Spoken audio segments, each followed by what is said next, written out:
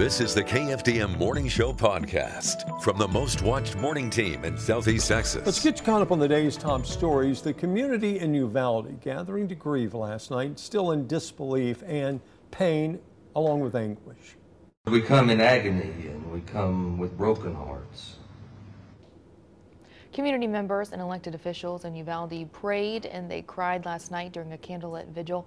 They tried to comfort one another while they remembered the victims of the worst mass shooting in Texas history. It comes after the loss of 19 children and 2 adults shot and killed at Robb Elementary School on Tuesday. Investigators say they have yet to determine a motive for what happened. Jason Allen in Uvalde with this report. The South Texas town of Uvalde is mourning the deaths of 19 children and 2 teachers at Robb Elementary School. All of them were inside a single 4th grade classroom. The gunman has been identified as 18-year-old Salvador Ramos. Texas Governor Greg Abbott said the rampage began when he shot his grandmother.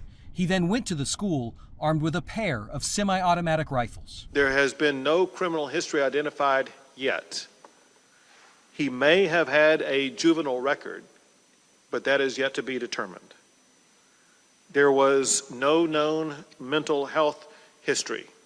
This is where families came to be reunited with students after the shooting. The families of all 21 of the victims have now been notified.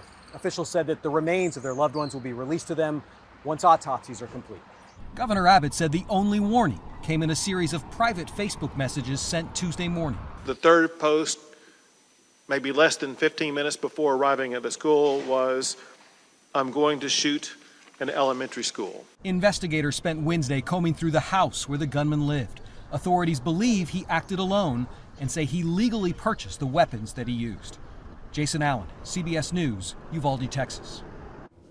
Tuesday's rampage ended when a Border Patrol agent fatally shot the gunman. The suspect's 66-year-old grandmother remains hospitalized in critical condition. The school shooting is raising a lot of questions. One that many are asking, is there anything our nation can do to prevent the unthinkable from happening in our communities? And Port Neches Police Chief Paul Lemoyne says his department and the school district are looking at ways to make it more difficult for a potential intruder to enter an elementary school. That could mean changing entries into buildings or placing officers in elementary schools. The chief says the #1 goal is to keep students and staff safe. What we're wanting to do is to harden it. You know, because this is called a soft target, and so we want to make sure that we do everything in our power, along with the school, to prevent somebody from entering the building. Port Neches Police Department placed officers on campuses and increased patrols, as did departments in many other cities across Southeast Texas in the wake of the shooting in Uvalde. The Uvalde mass shooting is difficult for anyone to talk about, but especially children. Helping parents searching for answers and ways to approach the tough subject is also difficult. Chief of Pediatric Psychology at the Children's Hospital of San Antonio recommends that parents check in with their kids, listening to any concerns and offering support. She says a good way to do this is through simple questions. Say, do you have any questions about it? Anything you want to discuss with me? Just give them an opportunity to state any of their worries, ask you any questions about safety they may have or anything like that. And the child psychologist also recommends watching your child's behavior during daily routines. Not enjoying their favorite activities, unusual sleep patterns could be signs your child is struggling with something. Well, the theft of catalytic converters is an epidemic sweeping the nation. The Jefferson County Sheriff's Office is sharing video of 2 men driving around a parking lot off I-10, removing catalytic converters from 3 separate vehicles. The men were in a blue Hyundai with paper tags. If you recognize them or have information, you're asked to call Crime Stoppers at 833-TIPS. Drug cartels are producing fentanyl mixed with street drugs like cocaine for making fake pills with it. The synthetic opioid turns drug dangers into death traps. This isn't your normal back alley street heroin guy that you envision in your head from TV shows, right? These are students. These are working people that go out on weekends and maybe have an indiscretion and take a pill from a friend. Brett Featherston, the U.S. Attorney for the area, tells KFDM here in the Eastern District of Texas he has 27 open investigations involving fentanyl. Just a couple of years ago, fentanyl meant nothing to the public because it didn't exist outside of a legitimate product used in hospital operating rooms. Fentanyl overdoses are becoming a Southeast Texas concern as well. But that's not all. The DEA tells us something else is popping up that's a huge concern for law enforcement. We're seeing a big issue in certain areas with crack cocaine use, and the methamphetamine is definitely a big problem still in the area. Also, what we're starting to see an uptick in our PCP. That's another drug we're concerned about. That trend we're starting to see primarily in the Port Arthur area. PCP will cause someone to become agitated, delusional, or even irrational.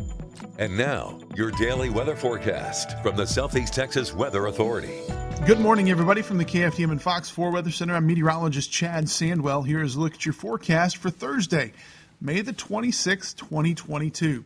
Yesterday, we started off with temperatures in the 70s. Rains cooled us off, and then sunshine in the afternoon warmed us back up. Again, very rough afternoon, or very rough morning, I should say, across Southeast Texas with those storms moving through. No such animal today. We are going to be looking at high pressure moving into control, and that is going to keep things very quiet, not only for today, but right through the Memorial Day weekend, which, of course, as we know, is the unofficial start of summer, and, of course, school wrapping up in the next day or so for all of us here in Southeast Texas. Today we'll look for mostly sunny skies. It will be a little windier up into the lakes with gusts around 30. In the Triangle, gusts won't be quite as strong with winds out of the west-southwest. Highs both in the lakes and in the Triangle expected to top out into the upper 80s. Next couple of nights, with clear skies and light winds, we'll see overnight lows down into the lower 60s in the Triangle, maybe some upper 50s in the lakes, so it's going to be a very cool start to the holiday weekend. We will look for mostly sunny skies Friday, Saturday, and Sunday, and that will bring us, again, temperatures right around 90 degrees, which is just a degree or two above normal for this time of year. As we head into early next week, your Memorial Day Monday looks for a high temperature of around 90, still looking at plenty of sunshine. We'll start to bring in the south-southeasterly winds gusting to around 20. That slowly brings back the moisture, so Tuesday, Wednesday, Thursday of next week, we'll see a little bit more cloud cover and the possibility for a couple of isolated showers, possibly a little bit of a sea breeze inducement of those showers for Tuesday and then also towards the end of next week. But again, the rain chances not overly high, would not cancel any of your outdoor activities at this point. We're looking for temperatures to stay in the upper 80s to lower 90s over the next 7 days. Tropically speaking, nothing to worry about at this point. Of course, we'll keep watching it for you as hurricane season gets kicked off next Wednesday. And of course, if you're headed to the beach for the holiday weekend, conditions look pretty good. Water temperature right now sitting at about 80 degrees. And of course, we're looking at a moderate risk of rip currents for today and likely the next couple of days. That's going to do it for your forecast on this Thursday morning. Don't forget you can get your forecast anytime online at KFDM.com. You can follow us on social media. We're on Facebook, Instagram, and Twitter. And of course, you can download our free weather app. It's available on your iOS and Android devices. On this Thursday morning from the KFDM and Fox 4 Weather Center, I'm meteorologist Chad Sandwell. Have a great day. Thanks for listening. Join us again tomorrow for the KFDM Morning Show podcast.